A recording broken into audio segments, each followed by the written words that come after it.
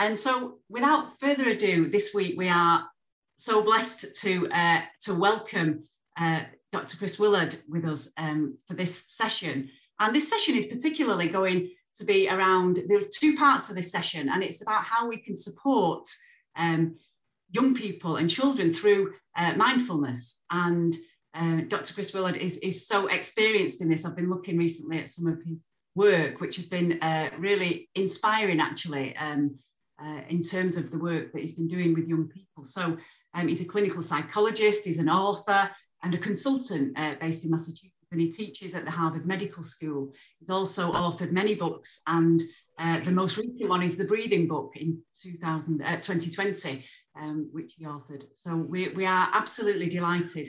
Thank you. Thank you so much. And it's really a pleasure to be here also. Hopefully, again, at some point in person, we'll be able to kind of co-regulate with our nervous systems all together in the same room. But I do feel like it's been impressively possible to do that online these last 18 months or so.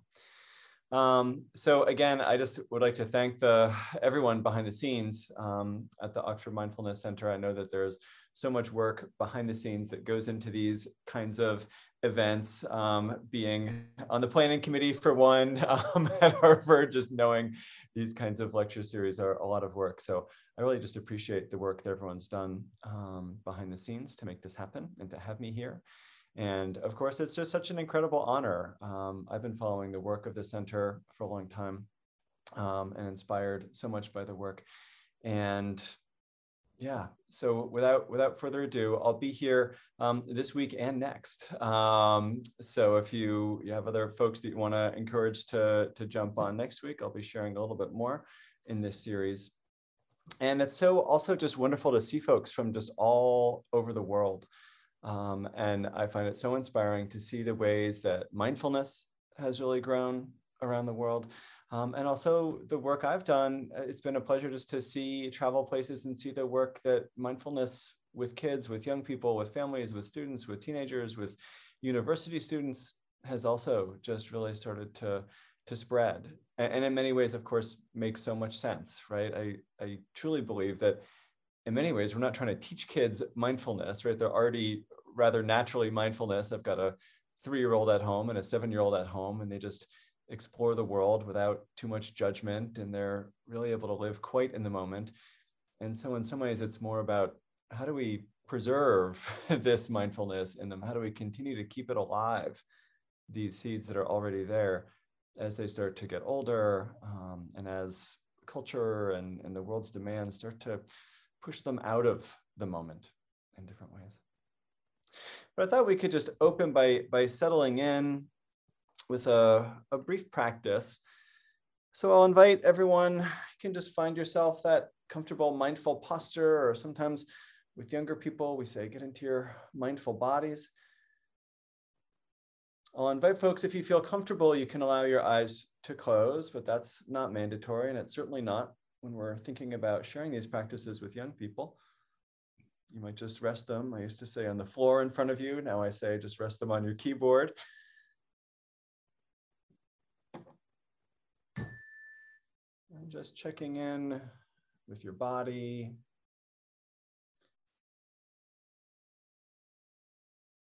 And checking in with your breath.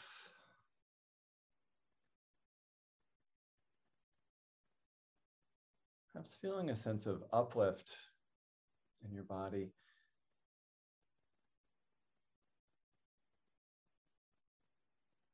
Still, calm, and confident body, just sitting like a mountain.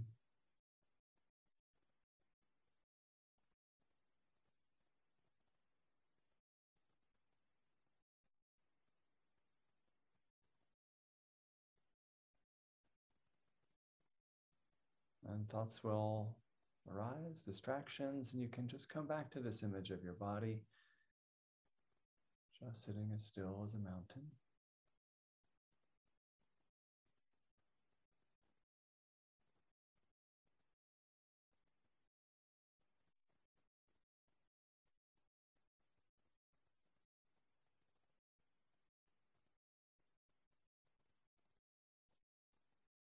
Or perhaps shifting your awareness now to your breath, just watching, listening, and enjoying the gentle rise and fall of each inhale,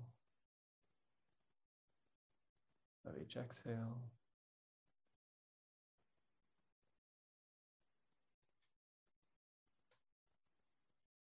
Just experiencing your breath like waves in the ocean.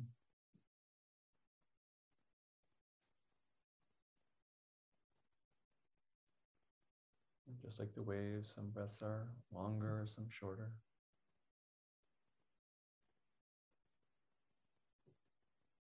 Some smooth, some rough.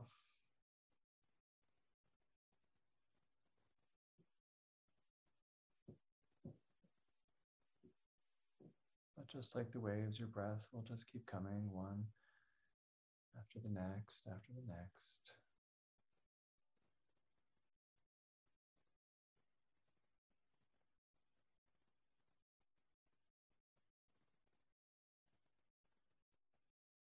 Or perhaps bring your awareness to your mind and seeing your mind like the sky, just open, vast, accepting of whatever comes through.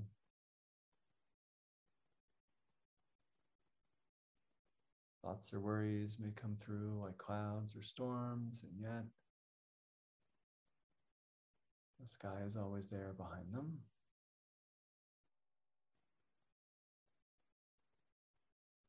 Just watching as they drift by and eventually pass.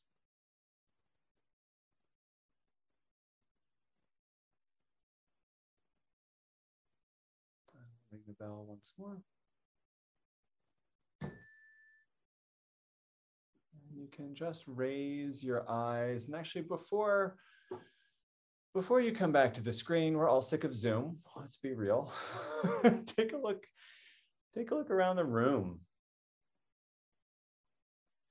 Maybe even take a look out the window, just taking a few moments. Actually, before the pandemic, I learned this nice practice when we spend a lot of time online, adults or kids, 20-20-20. About every 20 minutes or so, just take about 20 seconds to look about maybe 20 meters or so in the distance, if you can, at the window, see what's out there. And just bring your awareness back once more to the screen. So good to see folks. And I want to just begin by sharing a little bit about where I got started with this whole thing of sharing mindfulness with young people, which I know sounds completely crazy. And so a lot of folks are like, mindfulness with kids, that's good luck with that, right? I remember when I first got started with this, but I actually, and I've had this interest for now 20 some years. I've been doing this. I know I look like I'm about 11 years old, but mindfulness keeps you young, I guess is the good news. But I think about being a kid and having experiences of mindfulness or something like mindfulness before I even heard that word. And I was just saying to folks before the session started, my son right now is at this wonderful nature farm camp, not too far from our house, and I actually went to this same camp when I was little. And I remember when I was not much older than him, the counselor saying, we're going to go into the forest, the red pine forest. We're going to walk as silently as we can in the forest. And we'll see what more we notice when we're silent. We don't scare the animals away. And then many years later, 20 years later, 15 years later, right, I took a mindfulness course, an MBSR course, and we did mindful walking. And I know a lot of folks have done an 8-week course, and mindful walking, right, you're really focused on each footstep. And you're not thinking about the past or the future. And if you've ever tried to walk as silently as possible, then guess what? You're not thinking about the past, the future. You're just thinking about what's the texture of the ground? How am I moving my legs? How am I moving my feet? And so this light bulb went off. Oh, this is, this mindful walking thing. This is kind of familiar to an experience I've already had. And of course, whenever we work with kids or with anybody teaching, right, we want to build on existing experience, build on existing knowledge. So I share this oftentimes. And of course, maybe the counselors were just trying to get us to shut up, a bunch of rowdy kids, right? But it still had this tremendous impact on me of like, wow, what a wonderful memory. And then we'd sit down in the forest and they'd say, we're gonna take a moment, we're gonna listen to all the sounds that we can hear in the silence of the forest. 8 years old, we're like, we're not gonna hear anything, right? And then sure enough, right, can you hear the trees whispering? Yes. Can you hear the brook babbling in the distance? Oh, yeah. Taking about 5 minutes just to notice, listening, right? For those few minutes, suddenly like the forest came alive in all these ways. And that's like a mindful listening exercise, right? It's sort of in many ways how we frame it. Or other memories of being with my dad, and he got very interested in mindfulness later in life. Both of my parents did, but they didn't have it at that time. But he was reading a book about meditation, and I was sitting in this pond with him, and we're looking up at the sky, floating on this raft. And he says, I learned this magic trick. Do you want to learn a magic trick? And of course, I'm 8 years old. I'm like, oh yeah, I want to learn some magic from my dad. And he says, pick a cloud in the sky, pick just a small puffy cloud, and just focus on that cloud and just breathe. And if you keep breathing, you can actually make the cloud disappear with your mind. And, of course, spoiler alert, the cloud's going to disappear no matter what I do, right? But as a kid, it just felt so magical just to be watching the clouds, right? Start to change shape and, turn into animals, whatever it is, and then eventually just disappear, drifting away or just evaporating altogether. So these contemplative practices that were something like mindfulness, they really stuck with me. They were really, in many ways, these seeds that were planted that then 15 years later, I'm at university, I'm having a very difficult time, 22 years old, something like that. I took a couple of years off to kind of like find myself or get my act together, whatever we want to call it, right? And suddenly stumbled into mindfulness. I took that MBSR course with a friend. My parents basically dragged me onto a retreat with Thich Nhat Hanh in 1999, 98, I think it was. And it was so transformative for me. Suddenly things started to make sense. I certainly felt less depressed and less anxious, but I also felt that connection with other people, connection with so many other things in my life, that from there I was like, the fire was lit, right? I was like, mindfulness, this is my thing, right? Went back to school, finished my degree actually as an English major, not as a psych major, but I have parlayed that into doing a lot of writing as an English major. And I worked doing a number of different jobs for a few years. I was a special education teacher. I can't remember what exactly you call that over in the UK, but for kids with emotional issues and kids with learning issues, and tried and mostly failed to introduce mindfulness to that group of kids. And then I went back to school for psychology, clinical psychology. So in the early 2000s, this was really when mindfulness was starting to take off. A lot of the research on MBSR, MBCT, of course, out of the UK was starting to get researched, and so much more. And I went through school, continuing to learn in class, but also go on retreats and maintain my own practice and things like that, and did my doctoral research on whether it was possible, in fact, to share mindfulness with kids or not.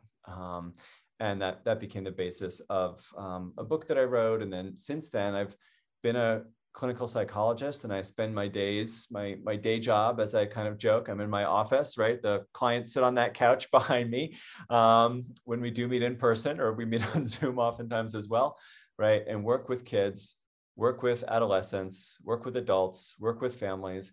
And so much of that work is about integrating mindfulness in formal ways, through formal practices that we do in the session, and through more informal ways of encouraging the folks I work with to find ways to bring more mindfulness into their lives. I also do a lot of consulting in schools, in hospitals, in other organizations, and things like that. So that's a little bit about me. And I thought I would just start by sharing, I think we're all on the same page. You've all done a course. We all know what mindfulness is, although I do think it's useful to not just have those verbal definitions of mindfulness, but to think back. What to you were maybe some of those moments, like me walking silently in the woods, or watching the clouds, or listening to the sounds in the forest. I want to walk us through a little bit of a model that I use to think about how do we teach kids mindfulness, young people mindfulness. Why do we want to share it with them? I come from, again, I'm a clinical psychologist. I come with a mental health angle. So that's a little bit more of the angle that I'll be coming at this with. And then we'll spend a lot of time toward the end of today and a lot more next week thinking about how do we adapt these practices for young people. There's good science, but I'm sure you've had plenty of wonderful lectures from other folks on what the science of mindfulness is.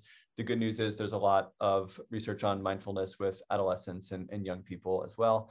And next week, we'll also talk a bit more about how, we all believe in mindfulness. You're all here, 100 something people who are like, hey, mindfulness is great, right? But how do we convince kids, right? What is this thing, right? How do we, in the US, we say, how do we get buy-in from kids? And we'll be doing a lot of practices as we go, because I do feel it's so important to be practicing what we might want to share and getting a sense. And also hopefully that leaves us all feeling a little bit more settled by the end of the time today. And oh my gosh, the time is already going very quickly by. So with that, I want to just share a little bit about, why don't I share this,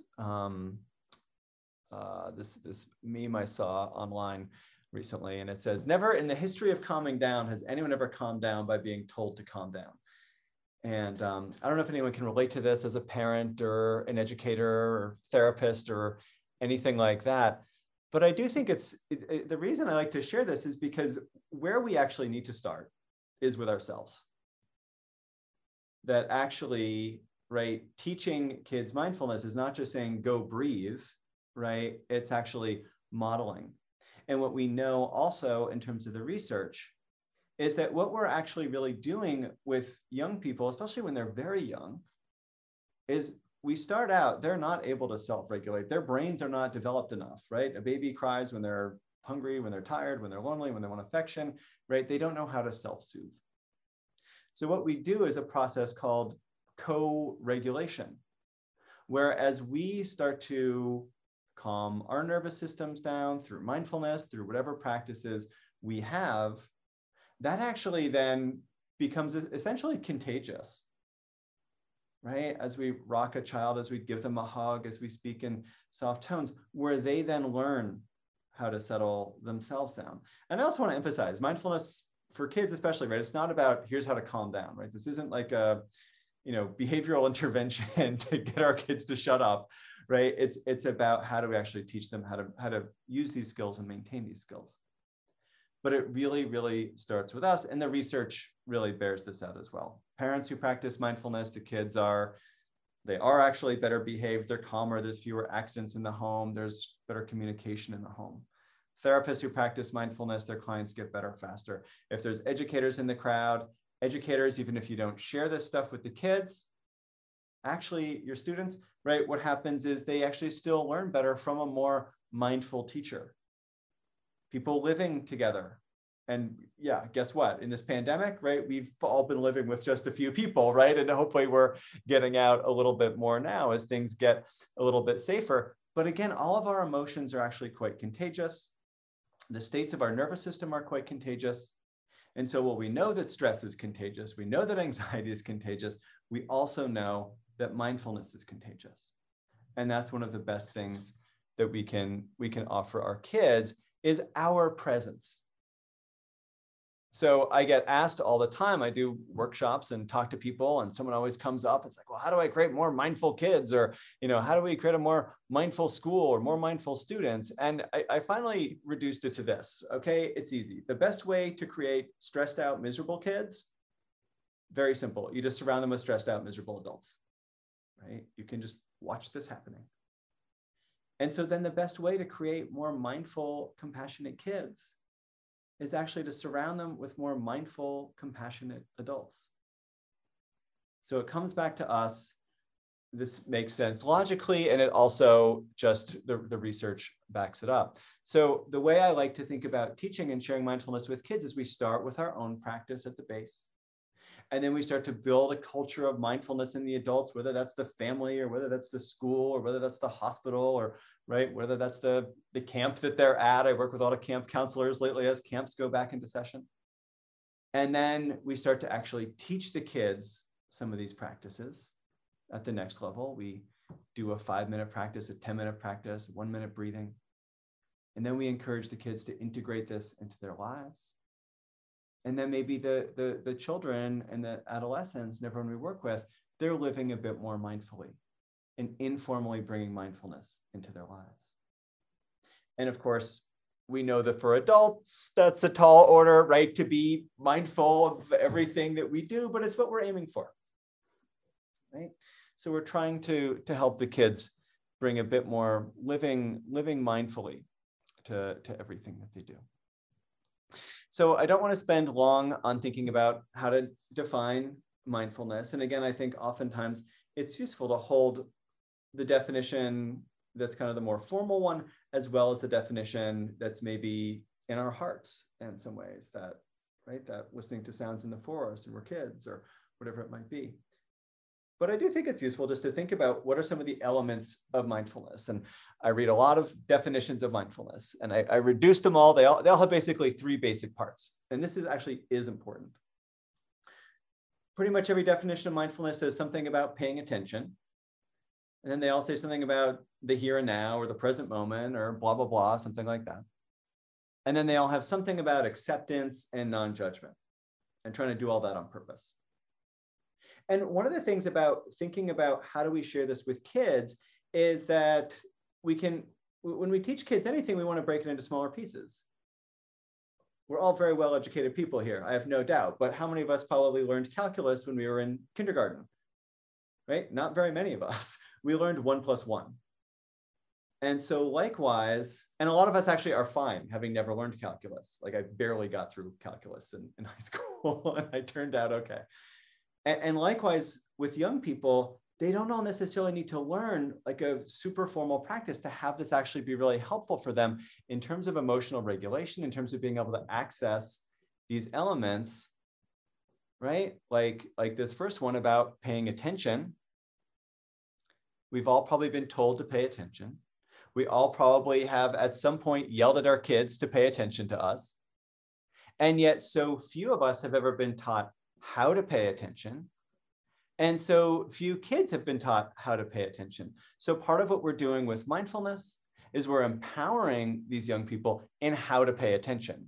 That's going to help them in school and life and love and driving and work and all these different aspects of their lives. Secondly, this thing about the here and now. And we know that research on the here and now, right, Killingsworth and Gilbert, right, that what we're doing is actually less important than how much we're in the present moment and focused on what we're doing. That how in the moment we are is actually what makes us happier, right?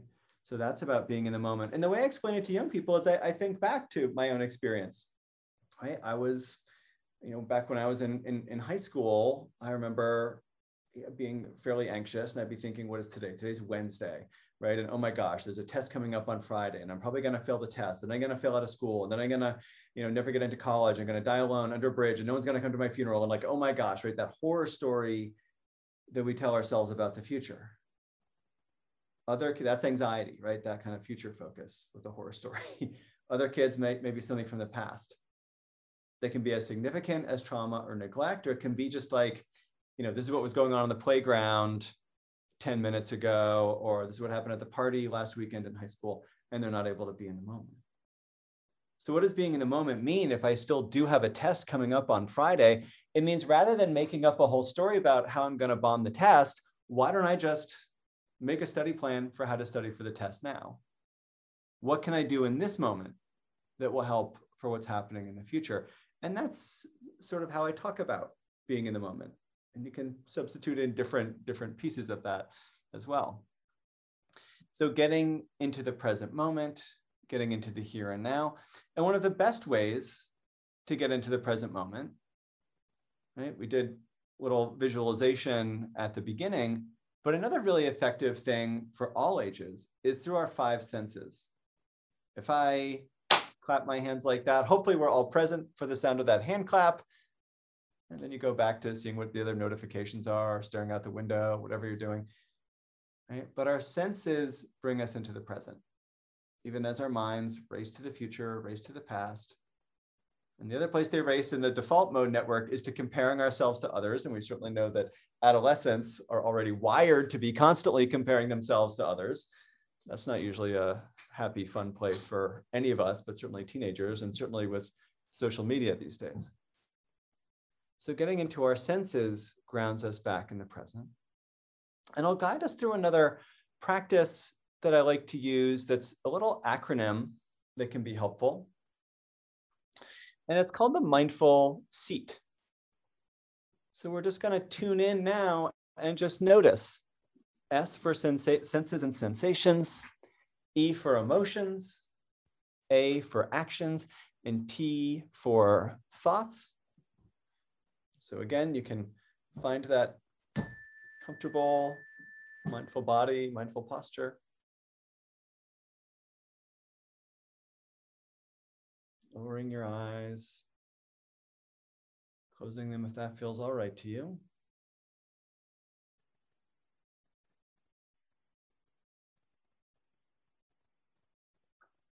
And tuning into our senses. Maybe first, what do you hear?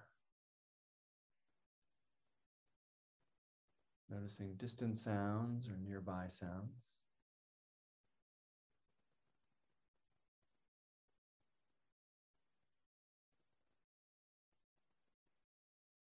As you breathe, noticing what smells in your nostrils, sweet or savory, pleasant or unpleasant.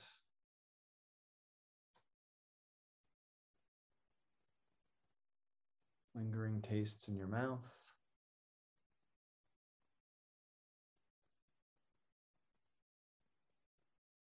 Whether your eyes are open or closed, just noticing what you see, the dancing of shadow and light against your eyelids, or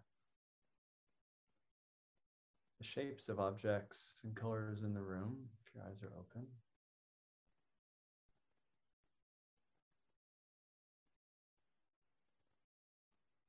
Sensations, perhaps starting at the edges of your body, the temperature of the air, the texture of the clothing against your skin.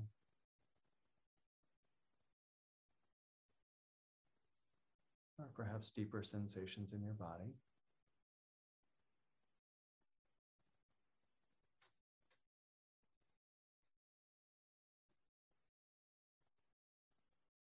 From there to E for emotions. What emotions are present? Joy or sorrow? Boredom or curiosity? Frustration? Contentment? Simply welcoming all these emotions like visitors from beyond, as Rumi might say. Watching as they rise and pass.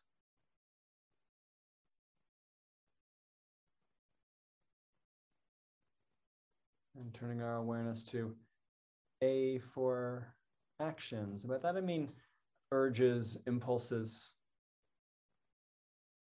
Do you want to take notes? Do you want to sip your coffee? Do you want to stretch your body?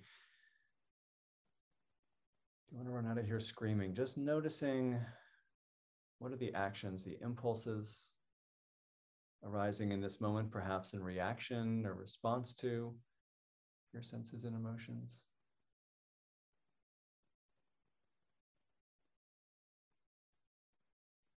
And lastly, what are the thoughts?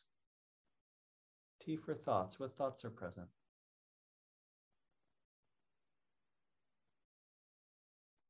My kids will love this. My kids will hate this. What's for dinner? Again, just noticing what thoughts, judgments are here in this moment.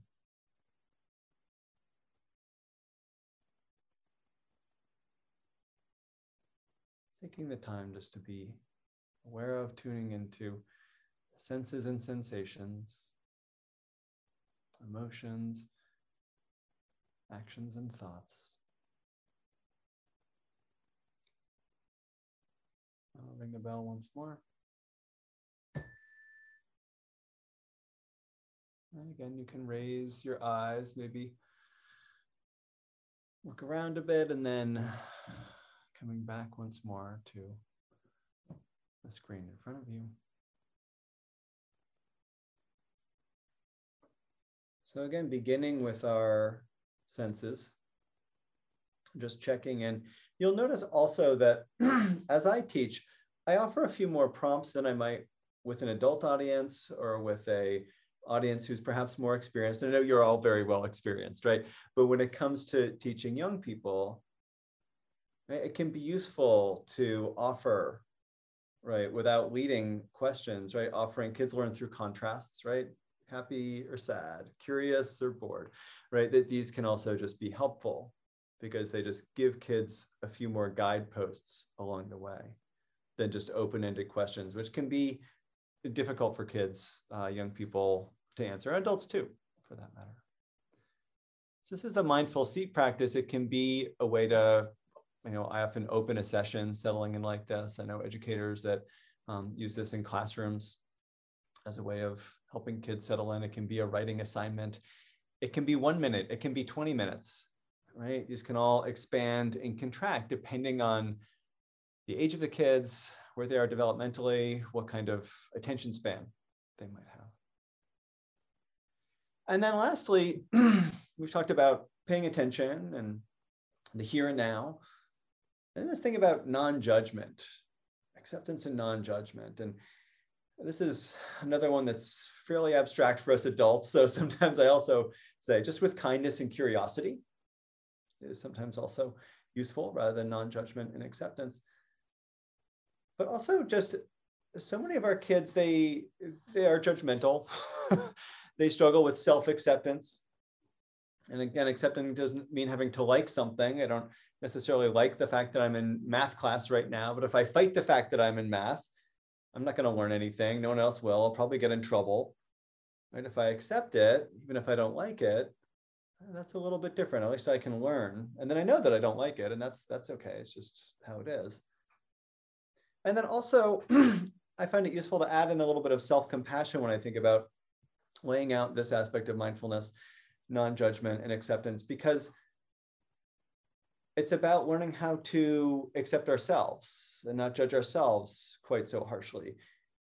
Most of us here probably have that inner critic that's loudly saying, you're not good enough at mindfulness, or you're not good at your job, or why can't you be a better parent, or why can't you be, right? I know I have it, even after all these years of practicing and teaching mindfulness. It's still there, but it's quieter than it used to be. And there's a bumper sticker we have in the US that says, don't believe everything you think. And I think that that's really useful. That is such an empowering message, especially for teenagers. When I learned that not all of my thoughts were necessarily true or helpful, and I don't have to believe every thought, what a relief. I still get caught up in believing them sometimes, but like, oh my gosh, I don't have to believe what that critical voice is saying. And we know also that that critical voice, it starts to kind of settle in around age 8 or 9. And so the younger we start teaching kids to be aware of it and help them to develop a more compassionate inner voice, the less likely it is to haunt them into adulthood. And then we end up having to take mindfulness classes because we're so stressed out. So this idea that we're not quite so judgmental of ourselves, and of course kids have internalized, whether it's messages from parents or teachers or the larger culture saying there's something wrong with you because of the way that you learn or your mental health struggles or the language your parents speak at home or the color of your skin, right? All of these things get internalized. I just learning how to not believe those thoughts. They might be true, but they're not necessarily true. We don't have to believe absolutely everything we think. So this is a little bit about thinking about how do we unpack that definition of mindfulness in a way that can be helpful for kids as well. And so I want to talk about the way that I teach mindfulness too. Again, just really thinking about it as these elements. We can teach kids about awareness and attention. We can teach kids about how to make contact with the present moment. And we can teach kids acceptance and non-judgment. And we can also think about putting all these three things together into something that we call mindfulness, perhaps. But I do also really feel like that's what I do. There's a lot of criticism in the world these days of mindfulness. Like, are we really teaching mindfulness, right? Is this McMindfulness that we're teaching anybody? And is it what we're teaching kids? And I feel like, you know, to me, in many ways, I'm not trying to teach mindfulness so much as these elements that are like the 1+1 that can add up to something substantial as young people start to grow up. So why don't I walk us through a little bit about stress and then into a few breath practices, because I can't believe how fast the time is already going. And then next week, we'll also get into some more adaptations. I do want to allow a few minutes for questions, knowing that I'll probably not get to all of them, but I'll try to go for about 10 more minutes. We know these days that our kids are unbelievably stressed out. Even before the pandemic, we had this real epidemic of stress in terms of what our kids were facing. Let me just make sure I got that share right. Right. So our kids are under tremendous stress. One of my kids I work with actually sent this to me, the student paradox.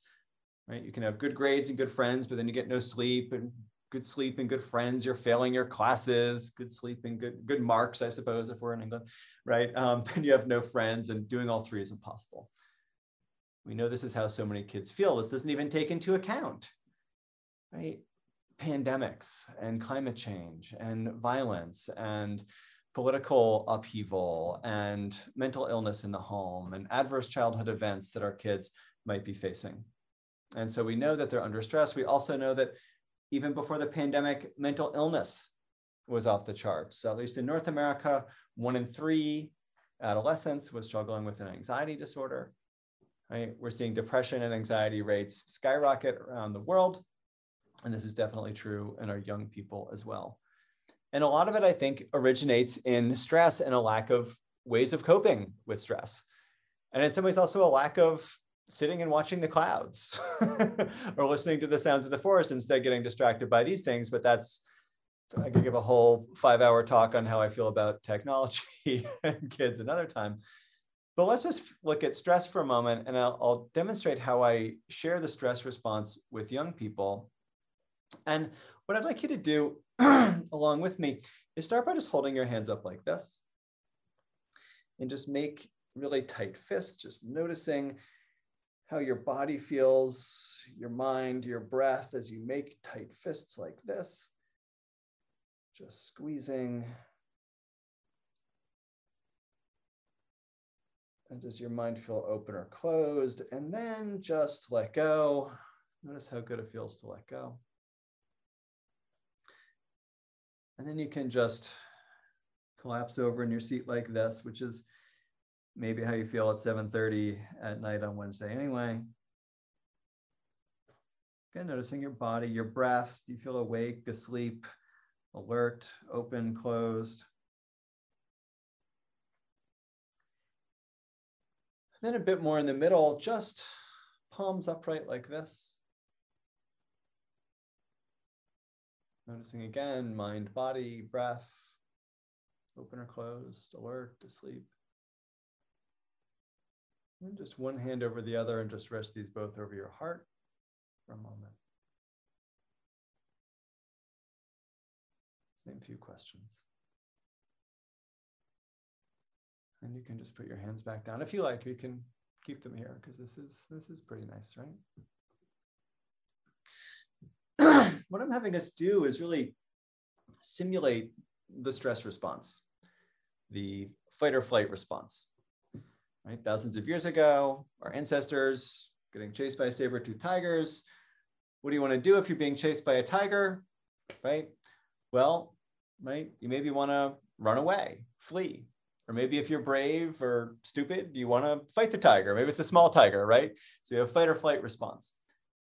We know about these. We also have the freeze response, become camouflaged, hide out a little bit, or just kind of say, forget it, give up, play dead, wait for the attack to be over. We call this tonic immobility. It's like, I guess you don't have possums over in Europe, right? But a mouse in a cat's mouth, if you can imagine that, right?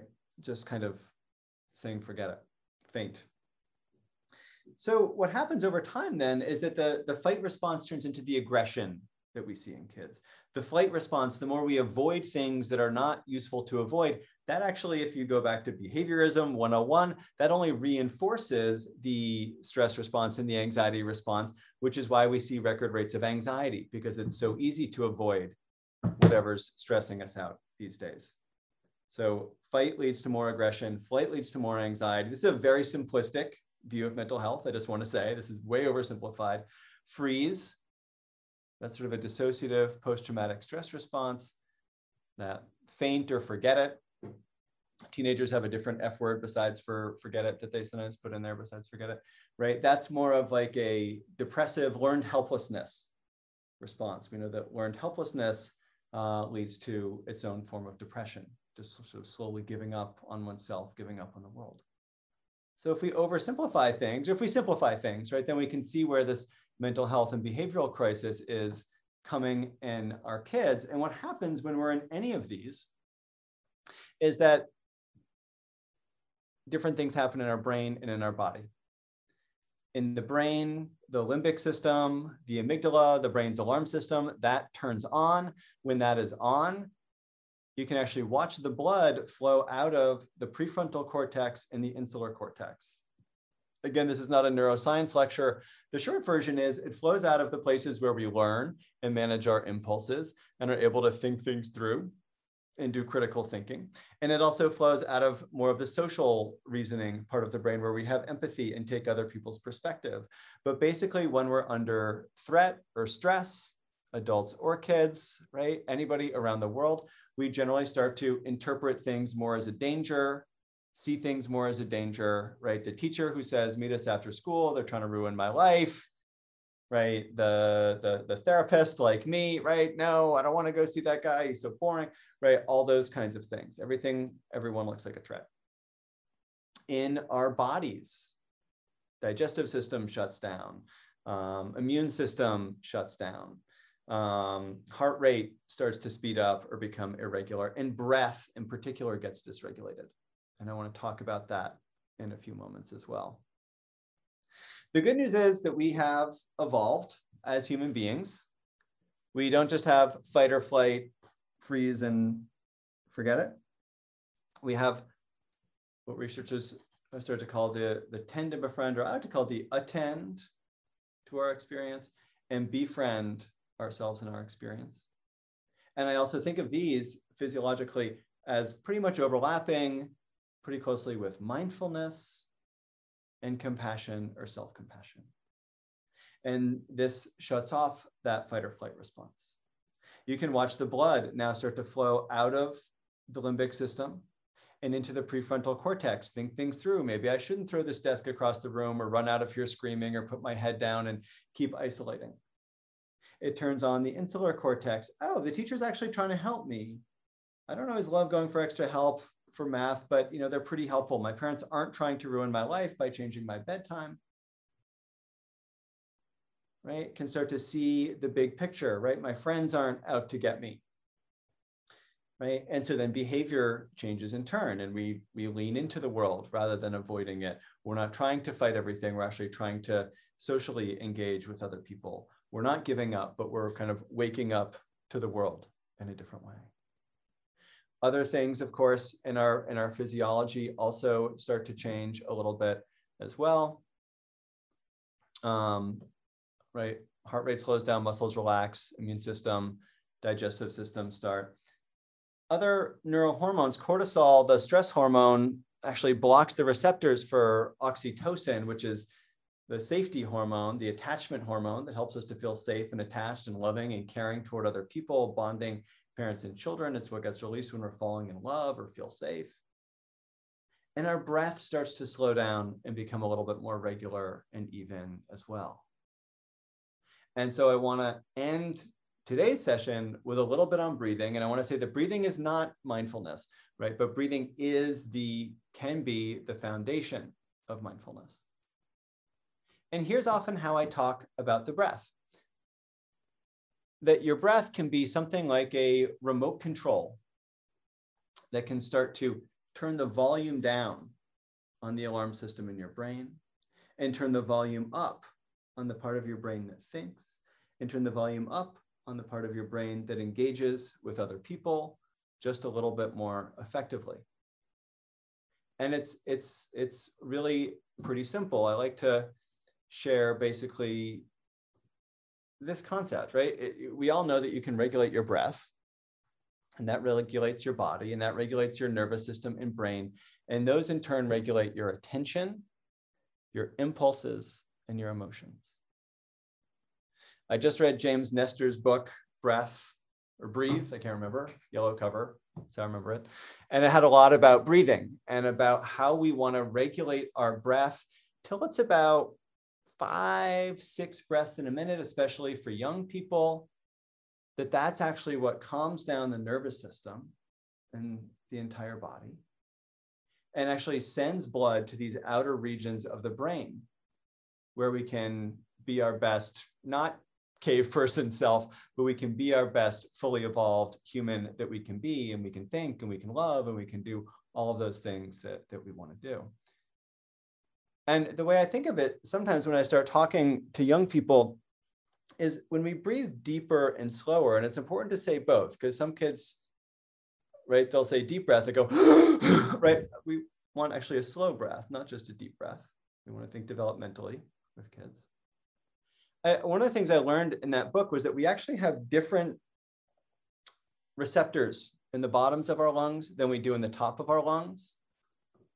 And so if you breathe shallow, like we did probably when we were like this, and if you have kids, you've heard them get upset. This is how the crying starts, right? And when they're really focused, my son's really into his Legos, he's just slow and steady with his breath. But when the air hits just the top of our lungs, it's basically like calling, well, in North America, we say 911. I was calling emergency services, calling the fire department and the ambulance to come out and send off the alarm. When we breathe more deeply, the oxygen in the air hits the nerve endings in the bottom of our lungs. And that says to the nervous system, okay, you can relax, you can calm down. You don't have to be in fight or flight or in freeze or faint mode. You can actually tune in. You're safe enough to learn. You're safe enough to make connections with other human beings. And so essentially we can start to learn how to breathe. And so breathing can be really the basis here of how we then start to teach kids to self-regulate in their bodies, which then can start to help them into more of a mindfulness practice, is where we might want to begin. So I'll just share a few breaths that can be useful with younger kids and teenagers. And I, again, can't believe how fast the time is going. My friend Daniel Retschaffen and I put together an alphabet book a few years ago of some different breath practices for younger kids, but I want to be sure I talk about teenagers too. But A stands for the alligator breath. You're welcome to do the alligator breath along with me. You can put your arms out like this, like alligator jaws, and breathing in and breathing back out. Breathing in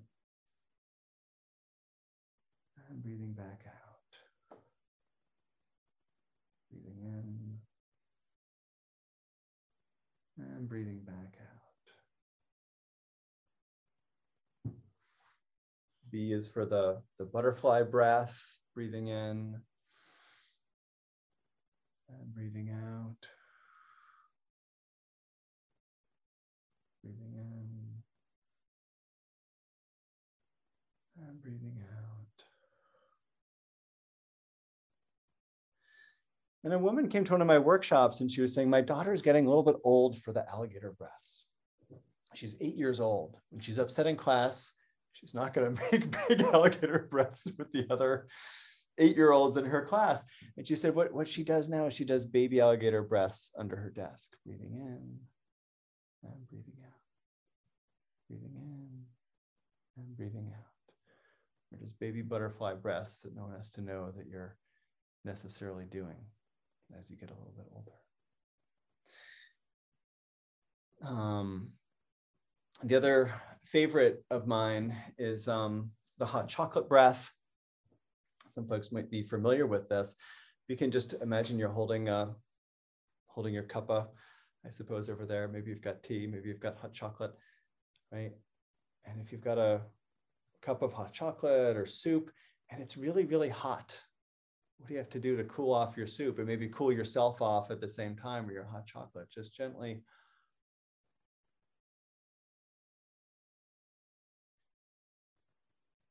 blow out, smooth and steady cooling off. Breathe in, smelling. And blow out, cooling off.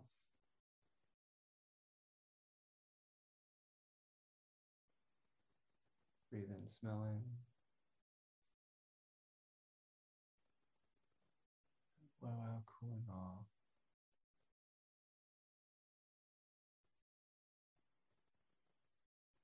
And you can take a sip and just set your hot chocolate or your cup back down. So these are a few just really simple ways that we can teach kids how to adjust their breath in a few different ways. Alligator, butterfly, chocolate, and of course kids will, these practices can grow along with the kids. So I think of it as kind of like training wheels, right? That you put on the back of a bike when a kid can't balance, right? The hot chocolate, holding their body like this, imagining the hot chocolate, that's like the training wheels when they're 3 or 4 years old. And my daughter, when she was 2, was doing, right, to cool off the soup, and then she could start to do the breath. And then they get older, right? They're 7 or 8 years old. They don't need to hold their hands up like this. They can just hold the image in their mind. And they get a little bit older than that, 8, 9, 10 years old. They can let go of the image of the hot chocolate in their mind. That can fade away, like the training wheels can come off. And they've just learned how to slowly and steadily breathe in and out. That can become the foundation for their practice. To settle their nervous system into more of a significant practice as they get older. And the other thing I want to say is that, especially with young kids, your mileage may vary. And I will also add that we'll be doing more adolescent practices, certainly next week as well. But I'll just close with one story about my son, who will sometimes love doing these practices. And then more recently, he was asking me, how do you spell breathing, Dad? I was like, half paying attention, I'm like, B-R-E, so they're like writing and stuff. And then he holds up this piece of paper. I wish I still had a copy of it. He had written breathing and then gotten a big red marker and made a circle around it with a slash through it. No more breathing. Good luck with that, kid, right? But he loves making up the breaths, even if he doesn't always love practicing the breaths. Or kids will get silly. I brought him to a conference. And I was thinking, oh my gosh, I'm gonna be the most mindful dad at this conference. I'm gonna get my son on stage and have him show off these breathing practices. And everyone's gonna think I'm just so great at this mindfulness stuff. And he gets on stage and he gets ready to do the alligator breath. And he goes, thanks a lot, son. So again, we wanna think about how we set the tone. As parents, our kids might not always wanna learn from us. And kids do get silly sometimes, but this is just a little bit of an introduction to some breath practices. Next week, I want to get a little bit more into breath practices that are useful for adolescents, and then also thinking about what are the ways that we can think about other kinds of adaptations, other visualizations, other movement practices, other things that are going to resonate for the kids that we work with, because we know not everyone is going to want to start with breathing, or that's necessarily the best way for everyone to learn. But I realized I blew through this hour. I probably have time for about one question, if that's possible. And feel free to send me more questions. I've got my information up here if you want to shoot me an email or something like that in the meantime, and I can be sure to try to address it next week as well. But any questions for right now in the chat? It is totally possible to get access to the slides. Actually, noting I feel so high tech now. Here's what I just did. If you want access to my slides, I put a QR code on the last slide, and it'll take you to my website where there's a sign up form to get a copy of the slides from the workshop. You can also just go to drchristopherwillard.com and sign up to get a copy of the slides.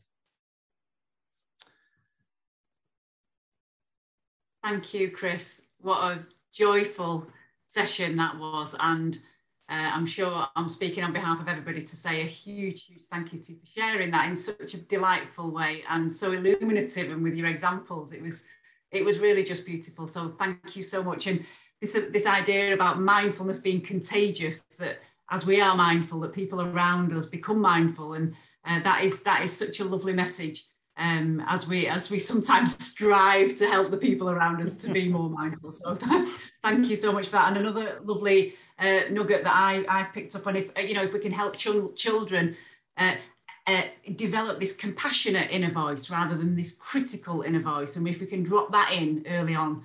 And you may be sitting there thinking, well, I might not work with children, but and you may there may be parents here, grandparents, there may be people who work with children, but you may just use some of these techniques to help you understand more about the children in you, or the young people who are around you as you go about your daily business. So this next generation of young people, how can we just help to maneuver them?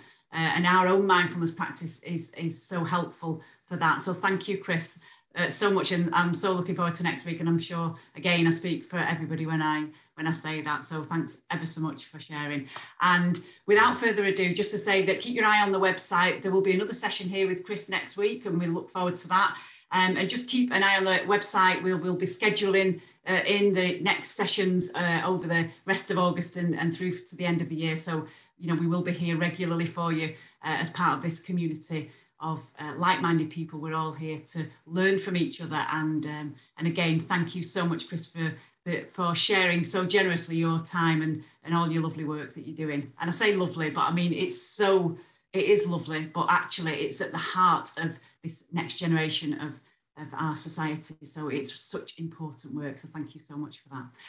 And I know we've gone a minute over, but if you'd like to unmute to say bye in your native languages, it's always great to hear that. So please unmute so we can hear everybody who's been together with us for this session. Thank you, everybody. Adios. Gracias. Bye. Thank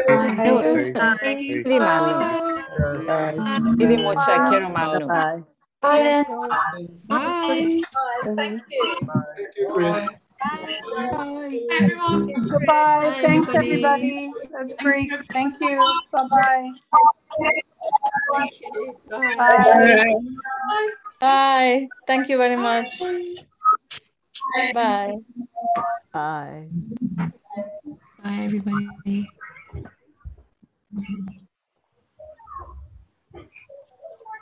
See you later. For having me.